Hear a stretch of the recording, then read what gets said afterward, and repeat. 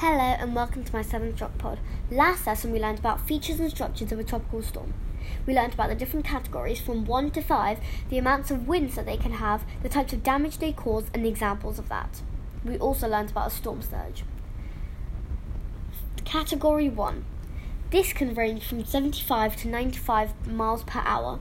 There are strong winds, single trees can fall, minor damage, roof slates will fall right off.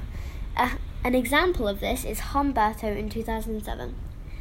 Category 2, 96 to 110 miles per hour, windows smash, the sides of houses and trees bending over, extremely dangerous, roofs will start flapping and extensive damage. An example of this would be Wilma in 2005.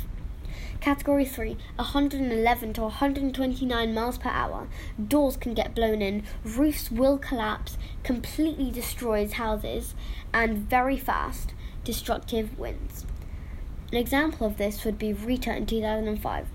Category 4, 130 to 156 miles per hour winds.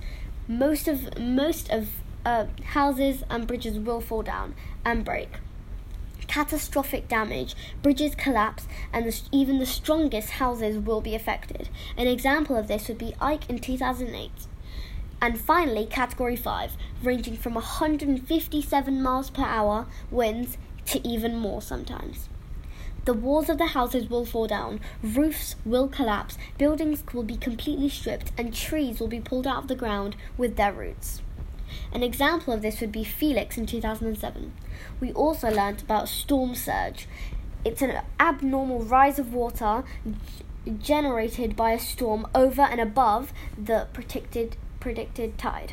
The storm tide is the water rise during the storm due to the mix of regular tide and very fast and powerful winds. This creates very large waves and lots of flooding. This is all we learnt last lesson. Thank you for listening, and I hope you join in next time. See ya. Bye.